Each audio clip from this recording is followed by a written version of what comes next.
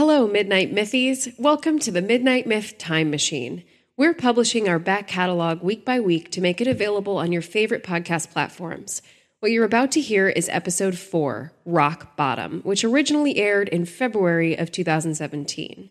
Derek and I discuss every hero's lowest moment and how they find the courage to keep going. Special hat tip to the movie Gladiator. So hop in the time machine with us and enjoy episode 4, Rock Bottom. What is the perfect story? Does it exist? Is there a tangible formula? Has the perfect story ever been told? And if so, are we simply trying to retell this story over and over? This podcast is called The Midnight Myth, and somewhere between the black of night and the break of dawn, there is a story, and it's perfect. My name is Derek Jones. And my name is Laurel Hostak. Welcome to The Midnight Myth.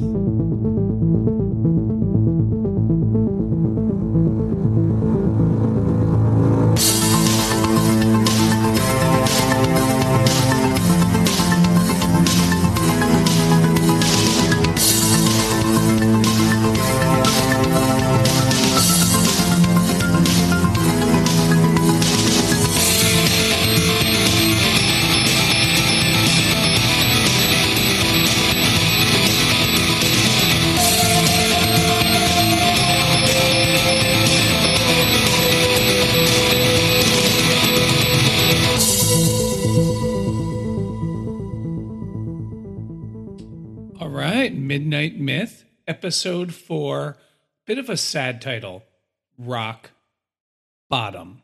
Rock Bottom. So guys, welcome to the Midnight Myth. As you know, I'm your host, Derek. With me is my lovely and amazing girlfriend, Laurel. Hey. We're going to talk today a little bit about a quintessential step of the hero's journey. And just a real quick preamble.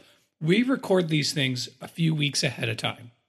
We try our best to make sure that we have a backlog of episodes so that way, in case life happens, we still have one to put out every week. So the things that are happening in current events may not be as current when we finally hear the podcast. Yeah, maybe a couple weeks behind. We try to keep these things pretty timeless, if you will. But sure. Yeah. But the reason I mentioned that there's a lot of bleak things happening in the news right now. And this podcast is not necessarily about all of the bleak things that are happening in the news and our thoughts on them, because quite frankly, I'm not qualified to talk about it. Nope. At least I am, but just not to the entire internet. Right. So we thought about what happens when you hit a low. What happens when you hit a rock bottom? When you're at this point in your life, whether you're an individual in a story or you're just going through life and you just don't see a lot of options and you're not feeling a lot of hope. And I think that's the basic inspiration for the show today. Yeah. What's funny, I think, is when creating the episodes of this podcast, we have really started to revisit cliche and rock bottom feeling like one of those major cliches that you might hear in everyday life. And part of that, I'm okay gravitating towards cliche because that's what we're about here at the Midnight Myth. The universal story, the themes that continue to reiterate throughout all time, and nothing becomes a cliche without having a grain of truth in it. So, rock bottom today, how the mighty have fallen. Excuse me, I had the little tickle in my throat. So I was thinking about one of my all-time favorite stories and one of my all-time favorite movies, the movie Gladiator. And I love that movie so much that it's one of the reasons when I went back to school, I studied history because I wanted to learn more about the ancient Rome because I love it. But this is not a podcast about historical fiction. I promise you that's coming. We have an idea for it, and it's a scorcher. Sure. And we're going to have a really lively debate. But what I thought about that movie, wow, my voice is a little gravelly, so apologies. When I thought about that movie, the main character, Maximus, and if you haven't seen Gladiator, pause, go and watch it right now because I will spoil the ever-living heck out of it. The Roman Empire falls? The Roman Empire does not fall, but if I may be permitted a little bit of historical indulgence, is that okay? Sure, go for it. Just a preamble, I've read maybe half a dozen books on ancient Rome. I've taken a few classes. I'm not an expert. I would just be above a layman in terms of ancient Roman knowledge.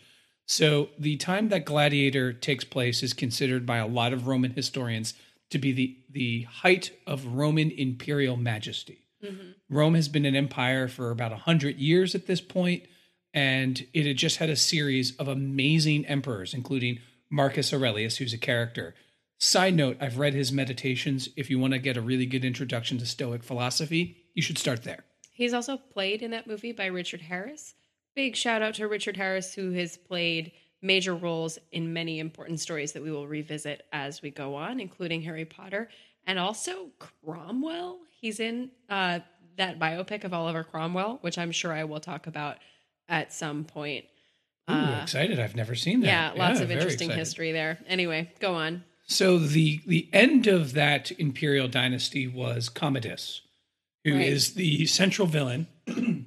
Sorry, scratchy throat. Central villain in the movie Gladiator.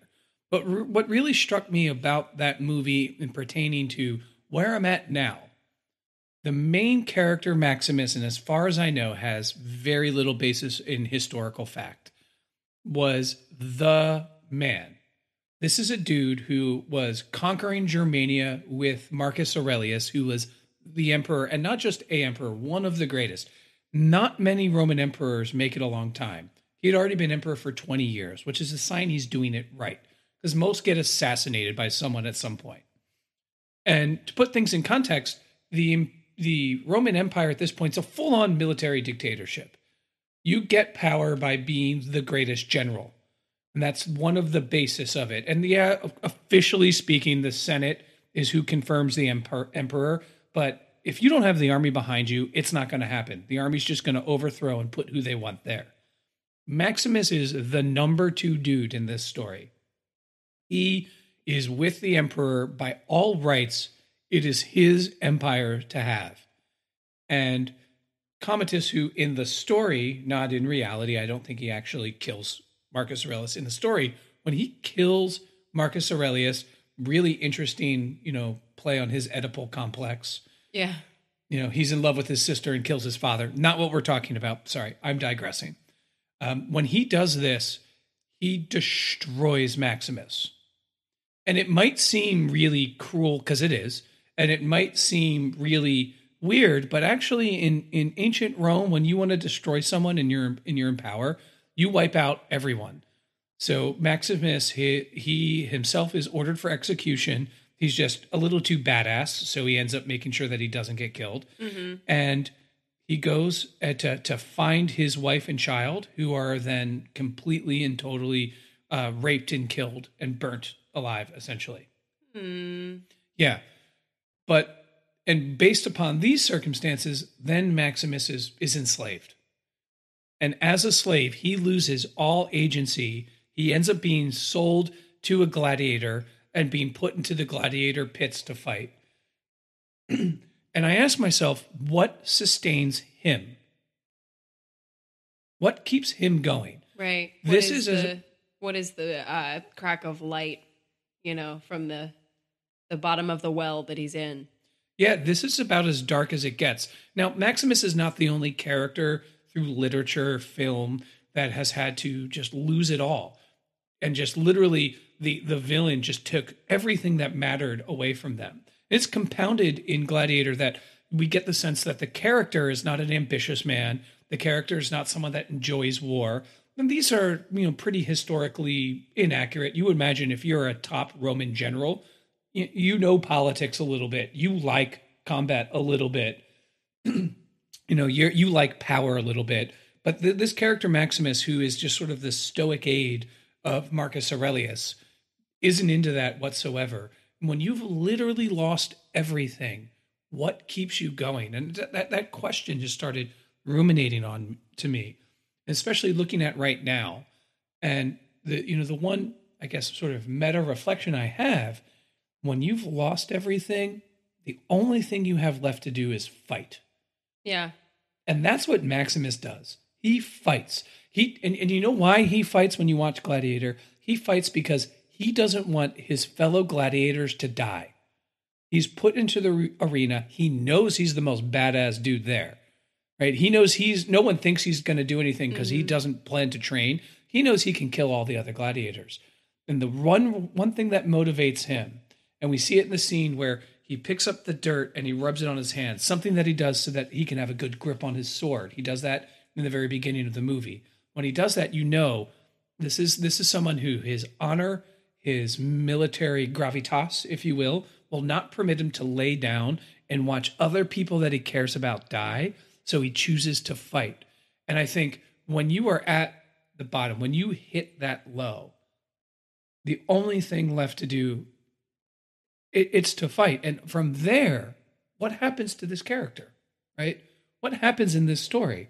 Once he decides to embrace the reality that he's in and to make the best of the circumstances, not of his choosing, but that the world has thrust on him, he topples an empire. And there's no basis that I know of in history for Maximus killing Commodus in a gladiatorial arena, but that's not the point.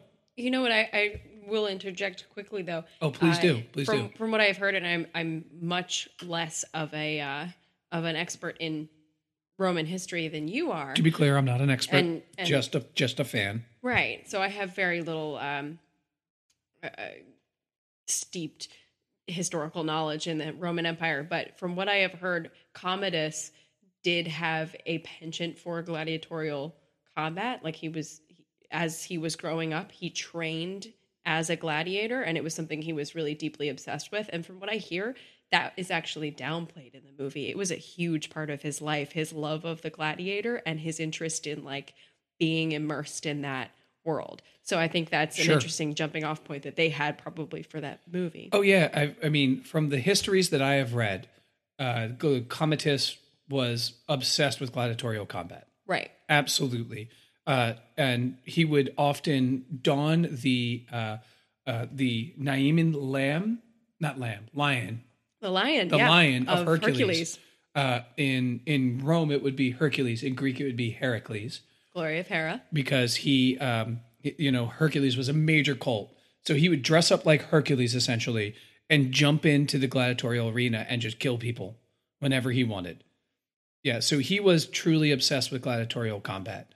And he was truly obsessed with proving glory in that. And, and when you are the most powerful person in the world and you are just completely disturbed on some fundamental level, you're going to find the thing. And Commodus's thing, one of his many things was gladiatorial. Now, I can probably hear my Roman history professor, Dr. K, cringe with the simplicity to which I'm making this. Sure. And so, Dr. K, if you ever listen to this, which I hope you do, but if you ever do, I apologize for being overly simplistic. But we're about storytelling, not about history. So, yeah, but we're here about every possible angle and every influence on storytelling. So I really appreciate your perspective. I liked what you said about losing everything and then deciding that there's nothing to do but fight. Brings me to another important cliche: nothing to lose. This time it's personal. Stories are full of those. What I wanted to really talk about are the prevalence of that trope and the variations therein. Do it. Let's dive it in. Let's go. Let's tackle it like we're gladiators. Right. So rock bottom. It's not a good place to be. I was interested in what you said about Commodus. I'm glad we were talking about him because it proved an interesting segue for me into the story of Hercules, or the Greek version of the name Heracles. I'll just say Hercules because that's the more recognizable that's term. the way Disney did it. So henceforth, that's the way it is. And the Disney movie, extremely accurate to most retellings of that myth. Really? I've never seen the Disney movie. No. Okay. Wow. You just made me want to be like, yes, I can't wait to see the Disney movie. This is going to be great. It's actually accurate. Oh, no. Well, and accuracy is a funny word when you're referring to mythology because it didn't actually happen as far as most of us are concerned. But the film is definitely a sugar-coated retelling of very tiny pieces of the Hercules myth. Right. But I've just put myself on blast. I've never seen it. I guess I felt accurate to the spirit of the No. Greek myth. No, okay. No. Well, how could Disney be accurate to the spirit of a Greek myth anyway, right? Like, especially of one that starts in the way that this one does. So if you're Sure. unfamiliar with the source material for the Disney movie musical cartoon Hercules, which I think is a really fun movie, I enjoy it despite its glaring inaccuracies. It begins with an act of adultery, as most Greek epic myths do. special adultery, though, if I may inquire. Or Divine adultery. divine. And this is something we'll probably talk about in the future too. The Got conception a little of of that God love. Yeah. Oh God, Zeus is terrible. You and I'll probably talk about this in a future podcast, but the circumstances of Hercules' conception is very it's very connected to the circumstances of King Arthur's conception. I think they're very similar in a lot of ways. Zeus was known for sneaking about on his wife Hera. Just for the record, if you don't mind, who's Zeus? How was Hercules conceived? Who are Hera? Just give a quick, like mythology 101, even less than 101. Sure. So Zeus is king of the gods. He is the ruler of Mount Olympus. He is kind of the mold or template for a lot of all-knowing, like bearded god father figures. But he was probably in his creation or his amalgamation as a Greek god was probably a coming together of a lot of like local or village gods, and so some of his portrayals can be a little inconsistent. There's a lot that he does, but he kind of is the guy with the lightning bolts, and he rules from Mount Olympus, and he's constantly, getting it with all the hottest ladies in Greece. Like the king of the gods does. Yeah, but we're not normalizing adultery or sexual assault on this podcast. No, I'm just saying. Mel Brooks said this. It's good to be the king. Oh my God. Hera was his wife, who was consistently and constantly jealous and upset about Zeus's many, many affairs, most of which he would perpetrate while disguised as an animal or a ray of light or some other kind of creature. Yeah, that's Zeus and Hera. She's the goddess of a lot of things, fertility included, I think, as one of her patronages, but a lot of things. So Hercules' mother, Alcmene, was visited by Zeus in the guise of her husband, who was away at war, and they got it on, and Hercules was conceived.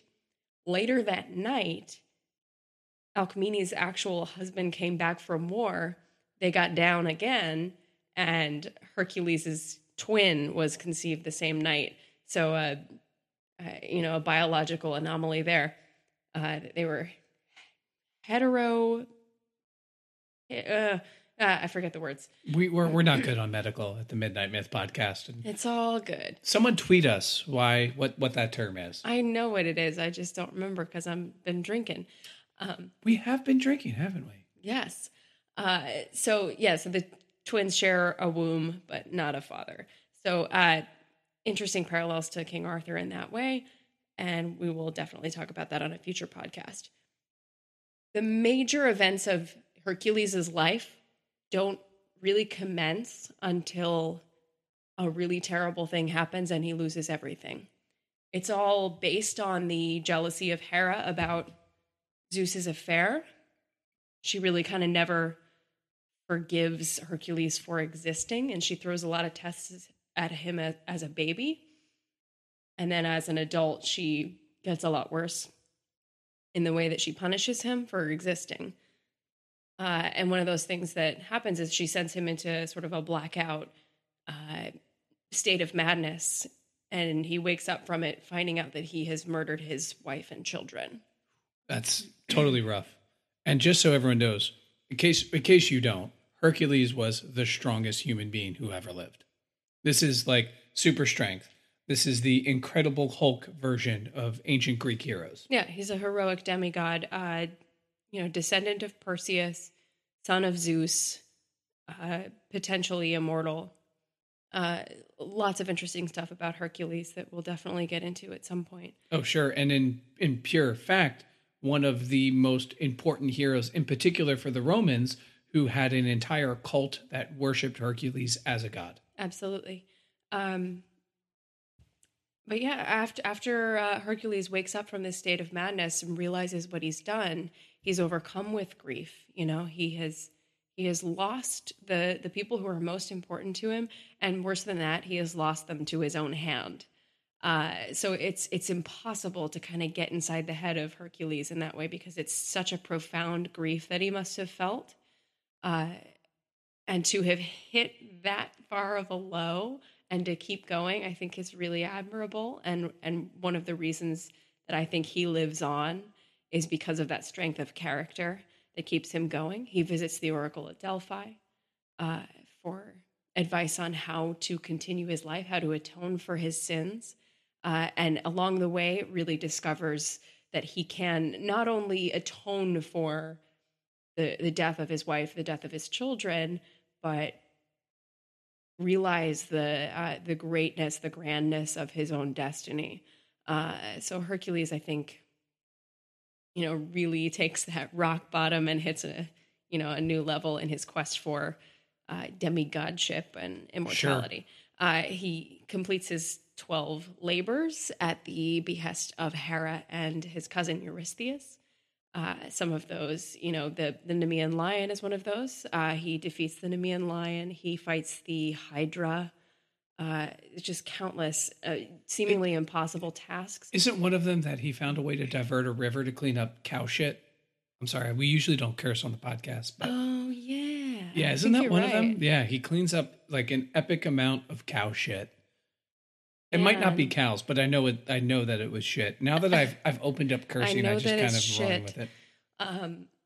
Yeah, but really a remarkable example of taking rock bottom and going to the next level. And what I really think is at the bottom of that is not just grief, but I don't know. What would you say is the light that keeps him going? I have a hard time pinpointing it. So for him, it's justice. It's atonement. It's redemption. It's I have done something terrible.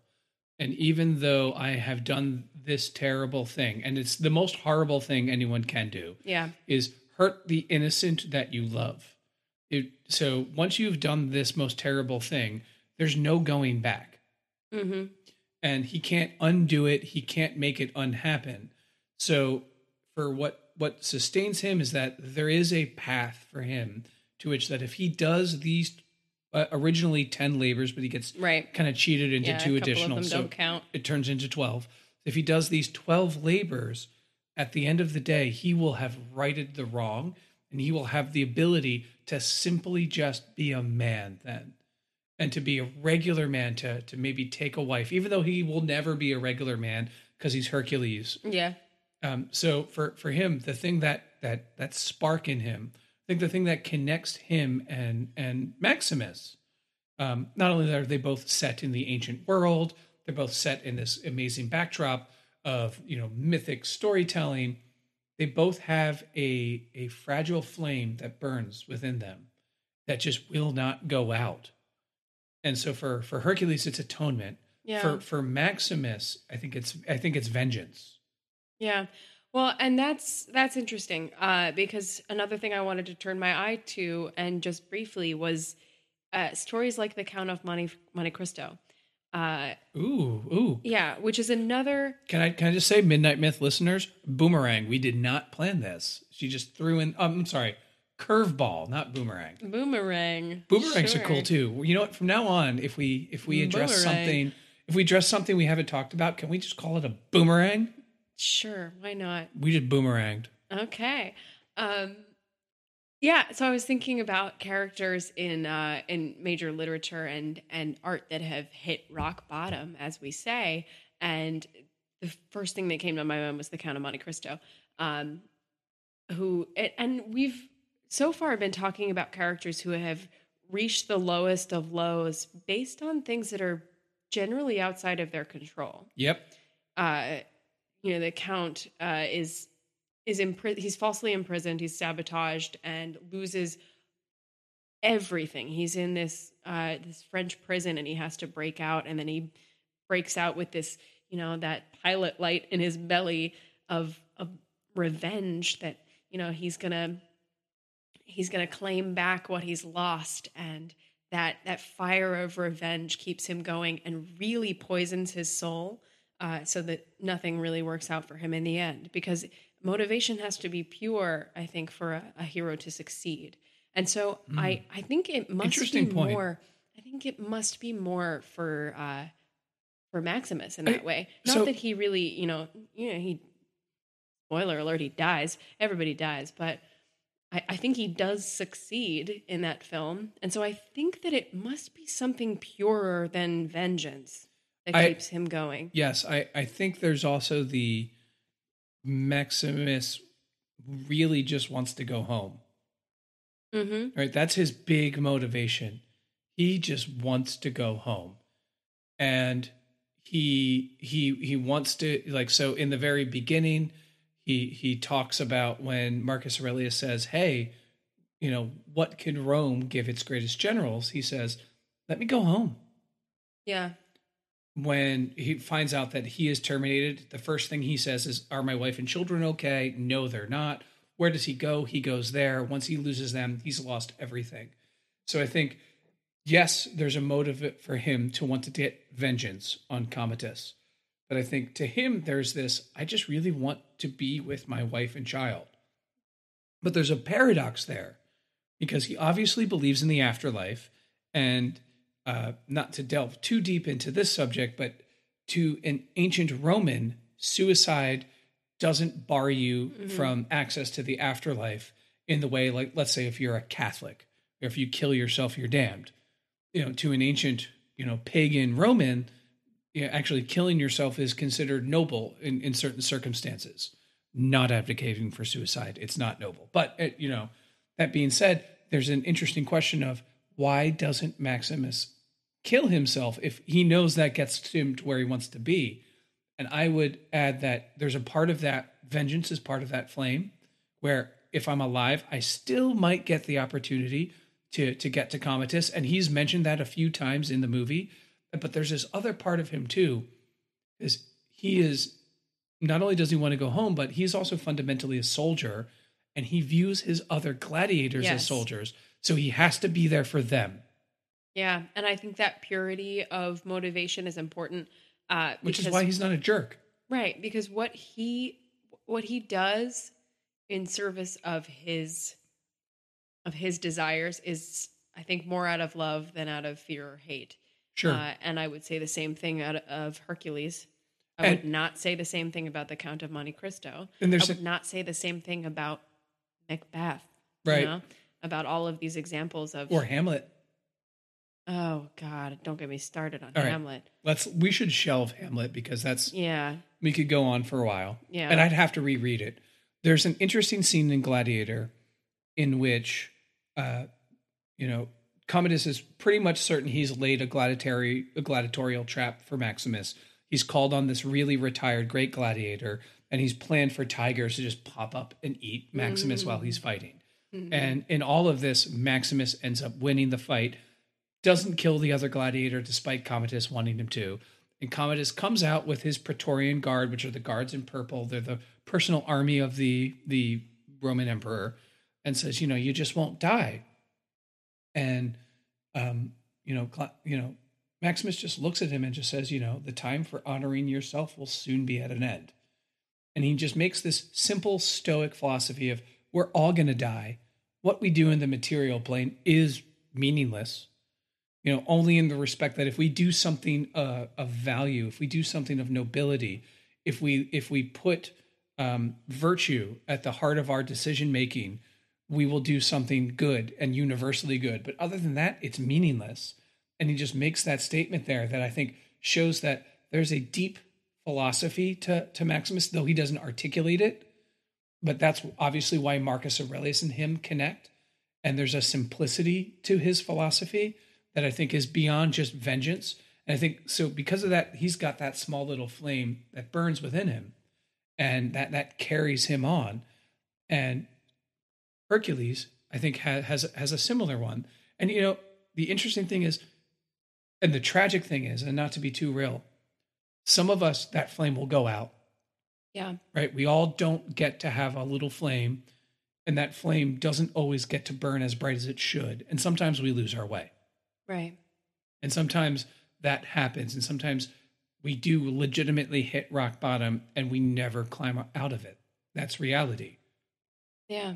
But what makes storytelling so relevant, at least for me, whenever I'm close, whenever I feel like I am adrift, there's always these examples that, like, hey, if Hercules could get through what he did, okay. I can get through my student loans. Yeah, yes, exactly right. I can get through the fact that, I may not have the career that I envisioned in my life.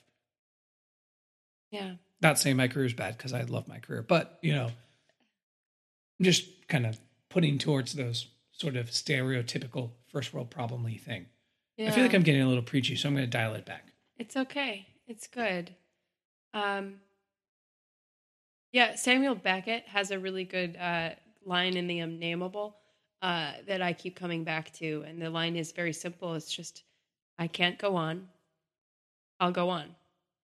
And it seems to me like a battle that we fight every day with ourselves.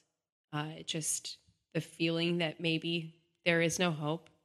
And with a little more perseverance, with a little more courage, with a little more acceptance of the fact that the future is coming and we gotta just rise to meet it, we go on.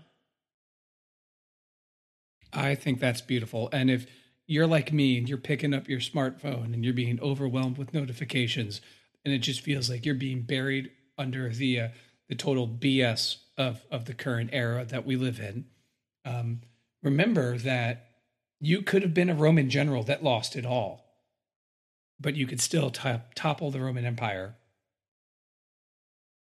Yep. So hang in there, hang in there.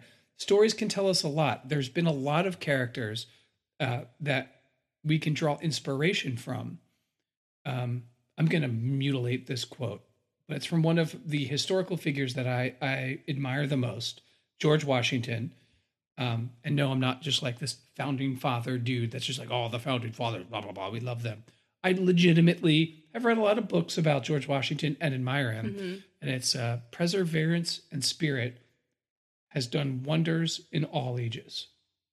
Yep. And I probably got one or two of those words wrong because, we're having whiskey while we do this podcast. But that being said, don't forget that's the glue that connects Hercules to Maximus. Spirit. Yeah. So, we didn't plan a game. We didn't plan a game. We can come up with one. Should we wing it?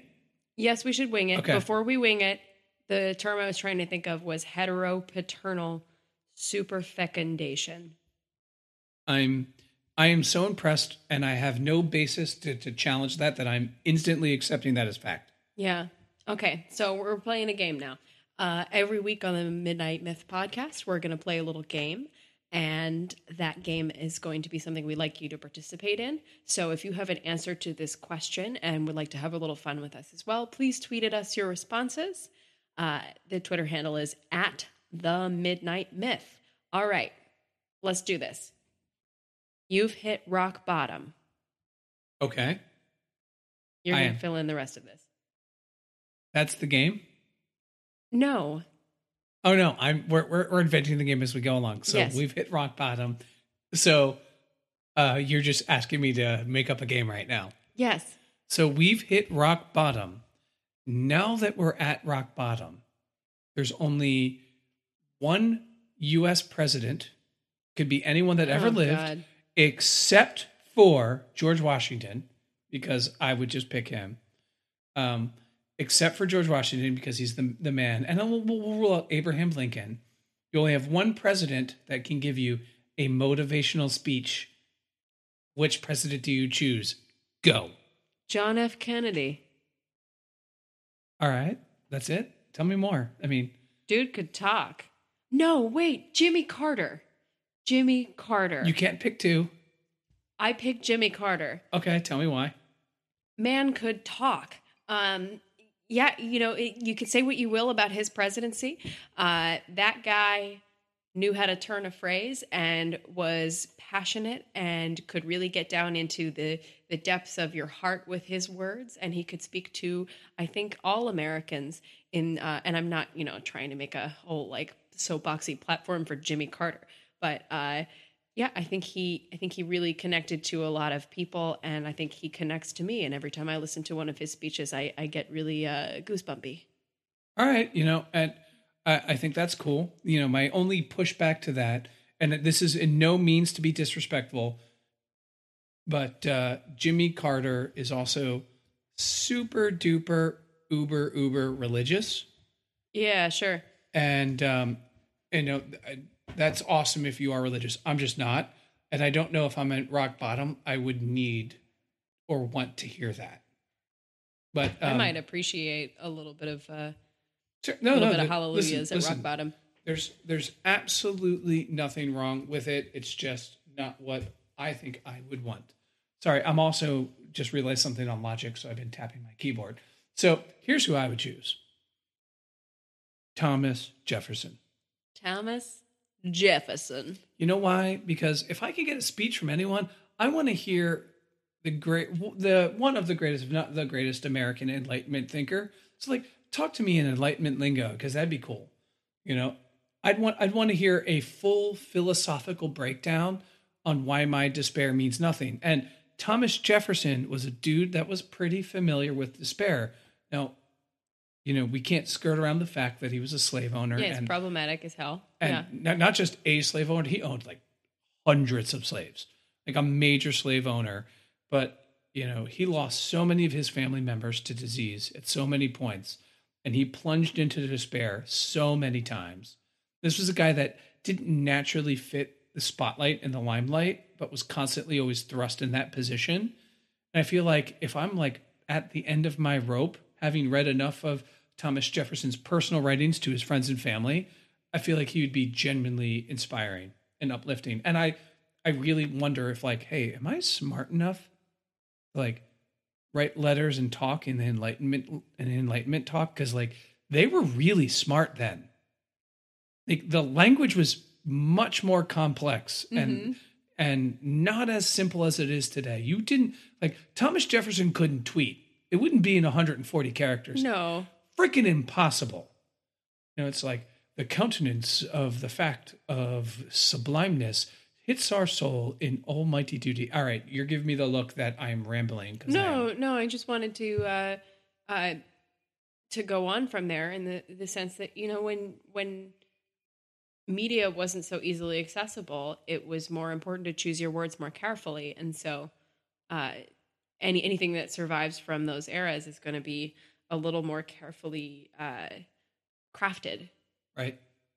You can't just disseminate your opinion all over the internet in a heartbeat. Yeah. You got to get it right. Anyway, that being said, guys, tweet us your responses at themidnightmyth.com. If you're listening, please subscribe. It's not at themidnightmyth.com. Yeah, the Twitter handle is at themidnightmyth. The website is midnightmyth.com. Sign up for our email list. We'll start getting some updates out there. And just drop us a line, leave us a review on iTunes. And, if you're enjoying yourself, tell a friend, tell a stranger in the supermarket. If you've got feedback, shoot us an email. Like I said, there will be a contact form on the website, and we'll have a place where you guys can leave some feedback. Yeah. Yeah, and seriously, guys, if you're out there and you're feeling low, you're not alone. We're with you, but find whatever it is that carries you on, and we'll be there to support you in solidarity and love and empathy. Rise up. Yeah, and until next time, be kind. Be kind.